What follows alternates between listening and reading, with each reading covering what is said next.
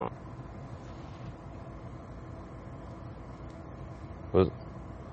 we're back, everybody. It's your host, Rob Morris. You listen to the Rims&Nets podcast, episode 36, segment 2. So I'm re-recording this because my recording got shut off. So last night I was recording it literally right after I recorded the first part, and for some reason, I don't know why it happens, but I don't know. It's just because sometimes I'm recording off this phone. I'm working on getting a laptop, so I haven't got it yet. So it would be a lot more smoother. My recordings would be a lot more smoother. I won't have to, my editing is obviously better because I did get a microphone. So the audio is I'm not saying it's 100% crisp, but it's definitely much better than when I started. But I still have an issue when I'm recording on the phone. I might accidentally touch my phone or whatever, and it stops the recording while I'm recording. And then it's probably the most frustrating thing when you realize it 20 minutes in, 30 minutes into your recording, and you're not even recording anything. So that's what happened last night. So that's why I'm re-recording this tonight, the next day, which I don't like to do that. I try not to do that. I try to do both parts on the same day, but here we are, the next day recording this. But anyways, let's get back to the current go-abouts. Like last night I mentioned that I'm gonna get into the high school recruiting news. We'll also get into I think we got 4 or 5 guys I pinned down as guys that, if you've been following me since day one, you'll know you'll be familiar with the names and what they're committed to. We'll also kind of give you like a fit for each player and how they would fit into the system and school that they're going to. Also, we're going to kind of get, it'll probably be a little note with Matur Maker committing to Howard, how that's going to affect smaller schools, and will this be a trend for the future? I don't know if it had anything to do with the Black Lives Matter movement that Maker wanted to kind of set a trend for him to go to a historic black college, but we're going to get into that a little bit on, at the latter half of the show. We'll pretty much during these next 15, 20 minutes or so. I'm not going to go on too long. I have other obligations to go to, so I have to make this kind of brief. I apologize if you guys wanted me to kind of be a little bit long-winded. I know I can be long-winded. I know I've had well over hour podcasts, part segments or whatnot. I can be pretty long-winded if you want me to, but I'll keep this brief for today. Plus the Celtics, literally it's like 6 o'clock in the East Coast, so the Celtics are about to play. We're going to get into those key matchups, which we already did in the first part. So it's crazy that they're going to be starting up pretty soon, as their tip-off is at 6:30. It's 6:09 in the East Coast right now. So that anyone looking forward to, probably I will be uploading this podcast tonight. I was trying to do it before last night, but obviously, I wasn't able to do that. But it will be uploaded tonight for sure. So you will have both parts of the awaited episode 36, which we haven't recorded in the last 2 to 3 months because of COVID. So we'll definitely get that uploaded. Like I said, probably on Sunday, you'll probably see some website updates, which I definitely have been scaling back on that. So that will be updated on Sunday. So without further ado, let's get into these high school updates and high school recruiting news updates. Let's start with my man Bensley Joseph, which he's definitely bounced around. Right now he's going to believe he's going to Putnam Science. I'm not 100% sure. It's one of those private schools in Connecticut. He's originally from Connecticut. He's committed to Miami. So he's in the class of 2021.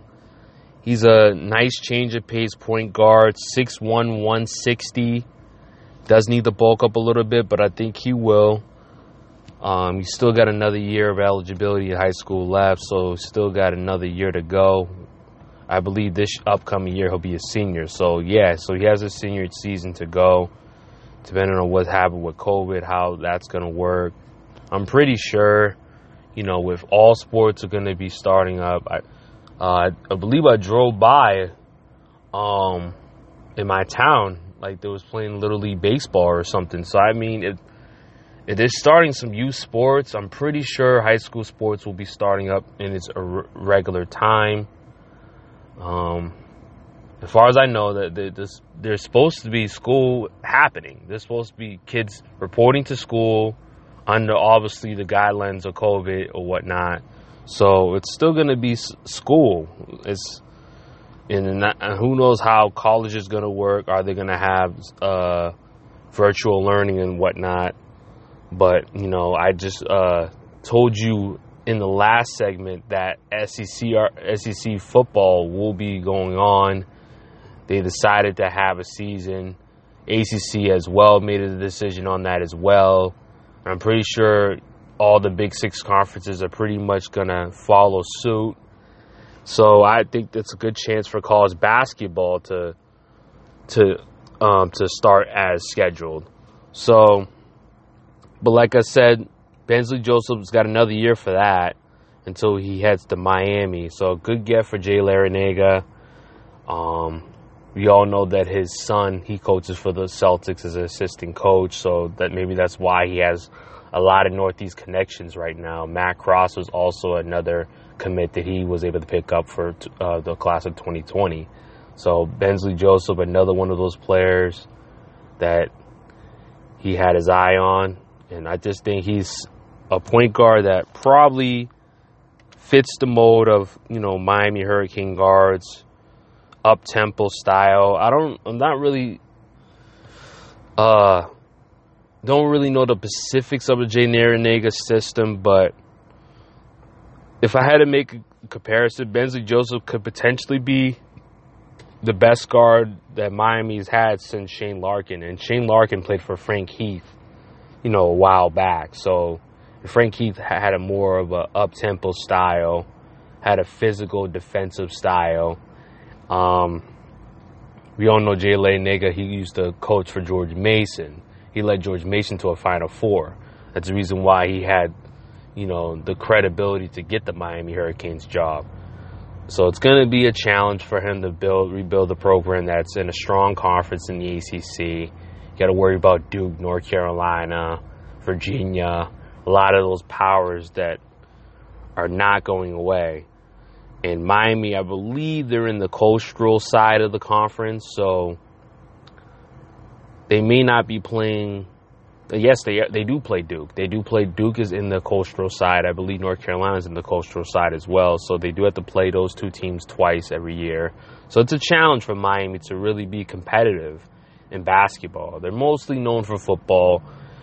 When they are good in sports, they're known for their football program. But basketball, they've had some strong years. Like I said, the Frank Heath year a couple years ago with Shane Larkin was a very strong year for the Hurricanes basketball program. So let's hope they can get back to that. Bensley Joseph is a guy that can probably do that for them.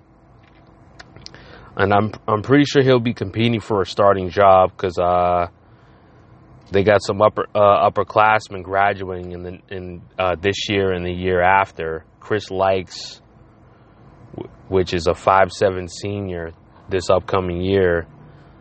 He's going to be graduating this upcoming year. So, like I said, it should be an opening for Joseph to compete with Isaiah Wong, Isaiah Wong was a sophomore last year going into his junior year. So he'll be another guy that he'll have to compete with for that starting job, or maybe he might play alongside him. So who knows? But I think Joseph is a strong talent. He's a 3-star recruit. I think he has a chance to start in that Miami backcourt in a few years when he ready to graduate. But yeah, so we'll get to the next player that I'm going to feature. But the next player I have featuring is Vlad Golden. He's committed to Texas Tech. He's been a high riser of late, kind of a late pickup for Texas Tech. He'll be a 2020 class of 2020 commit. He came out of nowhere. A few months ago has definitely gotten a lot of attention. He arrived at Putnam Science. Well, I'm for sure that this guy he played at Putnam Science. So Vlad Golden, I mean, the Texas schools have really been scouting Putnam Science, getting some players out of there. I believe there was another guy that's going to Texas A&M. If I'm not mistaken, he's also a guard as well. But Golden's a big guy. Center, 7'1", 220 from Russia. Outstanding ability to protect the rim. Pretty good defender in the interior. Still a little raw on the offensive end. Still got to learn a little bit. But I think with 1 or 2 years of season, I think by his sophomore or possibly his junior year, he could definitely contribute for Texas Tech and Coach Beard's program. As Coach Beard is known for guards, he's got a few guards that are going to be in the NBA. Jarrett Culver's one guy. Jarius Ramsey is another guy that's going to be NBA projected for this upcoming draft that will be extremely late. I wonder when that draft will happen. COVID moved everything back. It's probably going to be in sometime, after the season, of course, but right after the season. It's going to be such a huge turnaround to the next year. We'll have to see, because I think Ramsey, if I'm not mistaken, is potentially a mid to late first round pick. So they're definitely going to need some help at the guard position. But for right now, Vlad Golden will definitely help the interior for Texas Tech. Maybe they might have to go with that route this upcoming year and lean on the front court more so this year than they had before. So that rounds that up. But I got a few more guys that I'll look at, and then we'll kind of get to the latter half of the show. But another guy I like is Curtis Henderson. He committed to Hartford recently. He plays for Catholic Memorial, Massachusetts, right in West Roxbury, Mass. Very talented guard, a little undersized. He's 5'9". I wouldn't say little, he's very undersized, but he's a very good scorer. We all know that you can make it in the NBA as an undersized scorer. Look at Isaiah Thomas. Look at Nate Robinson. He fits that mold. Just give me a drink of water. But Curtis Henderson definitely fits that mold. He's he's got a nice thick frame, 5'9", 170. So he's a big guy. He's a strong guy. Low center of gravity, so he can kind of bounce off guys and finish strong, believe it or not. Very good finisher inside. Pretty good shooter as well. He's got pretty much the whole I'm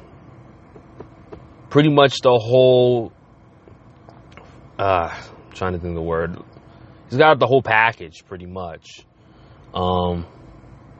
Defensively, I would say he's obviously that's going to be a weakness for him, going to a whole nother level of basketball, Division I.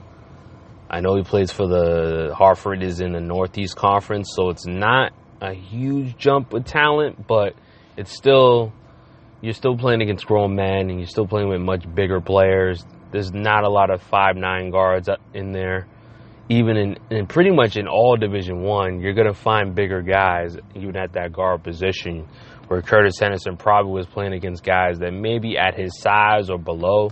Massachusetts is not a huge, market when it comes down to, or huge basketball, area where you'll find a lot of huge players. There's a lot of undersized players, so it really didn't bother him to be 5'9" in Massachusetts, but it's going to bother him when he's playing, against collegiate athletes. All right, so my next player is George Smith, which, if you've been following me, he's another familiar name. He's bounced around. He went to a prep school after he graduated from Central Catholic, and it worked out for him. Now he is committed to Ivy League Penn. So a nice get for Penn. He's got a smart kid, but also a very solid shooter from the outside. He's a left-hander. Can dribble it a little bit, but mostly a standstill shooter, spot-up shooter at best. Can shoot off the dribble a bit, but he's, like I said, he's mostly going to be a marksman at the next level. He'll probably come off of screens, probably come off of pick and rolls and pull up off of pick and rolls from three. So that's pretty much his game. He's a pretty big guy, though. He's 6'4", 190. So pretty solid size to play at the guard position at that level. So he's not going to be, not going to have that difficulty of Henderson adjusting to the size of the Division One level players. He's pretty much right around the size where he needs to be at his position. He could probably play a little two. He's probably a two. He's not really a point guard, so he's got pretty good size. He'll probably be able to manage at that height to be able to play at the two guard position at that level. So, pretty good get for Penn. I think he fits pretty well with their program and what they want to do.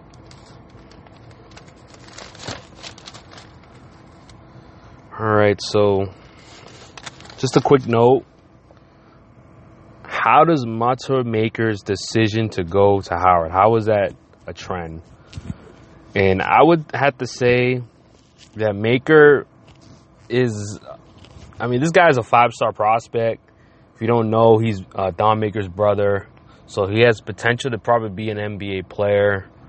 I tell you what, if he wants to make his name as a guy that really put Howard on the map, he's got to have a huge year. There probably will be some ESPN attention on him. But he's got to dominate. I've probably seen this before. This is not really, he's not really a guy that's done this before. I've seen other players have done this. Usually it's because maybe the coach might be, the player happens to be the son of a coach. Like, for example, this happened maybe a couple years with Ray McCallum, where Ray McCallum's father coached for Detroit. So he ended up going to Detroit. So it's happened before, and like I said, he ended up getting drafted.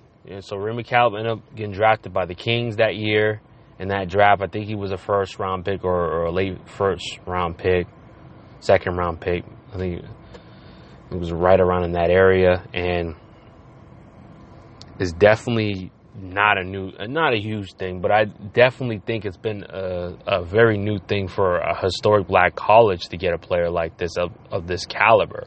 So it's gonna be fun to see how it looks, to see if they can make it to the NCAA tournament. That's probably what I'm gonna look out for, just to see if they make it to the NCAA tournament. And Howard's probably plays in they play in the MEAC conference, which is an extremely weak conference overall out of all the mid-major conferences in the country. I think that's one of the weaker mid-major conferences. It shows when they get a very low seed. There's a lot of times they're always landing as a 16th seed. So we'll see if they go undefeated. Let's see if they have a huge year. There was also a story I was looked up the other day as well, that there was two happened to be two white players that transferred to two historic black colleges. So that has definitely been a story as well. You could find that story on the Undefeated, which is, another, it's another side page for ESPN. ESPN has a lot of other, associations, and Undefeated is one of the associations. I thought the Undefeated used to be a part of Yahoo, but I think ESPN brought them out. So that story I was able to look that story up. And both of the players, they were like, they weren't bothered by playing with black players. They weren't bothered by it because they've had an upbringing around, African American or black people. So it didn't really bother them to play with a predominantly black team. So it seems like everyone's trying to, this is the time to be trendsetters or break the mold or whatever. And I feel like they're rolling it. They're trying to break the mold. Well, I don't mind playing with a predominantly black team. It doesn't bother me. And obviously with Matur Maker's decision to go to a predominantly black school instead of going to probably one of his, he could have went to any school in the country and he chose to go to Howard. So it's going to be interesting. It's going to be interesting college basketball season. Hopefully everything starts out, good because of, the coronavirus situation. Hopefully everything starts on time, but I'm pretty sure it will.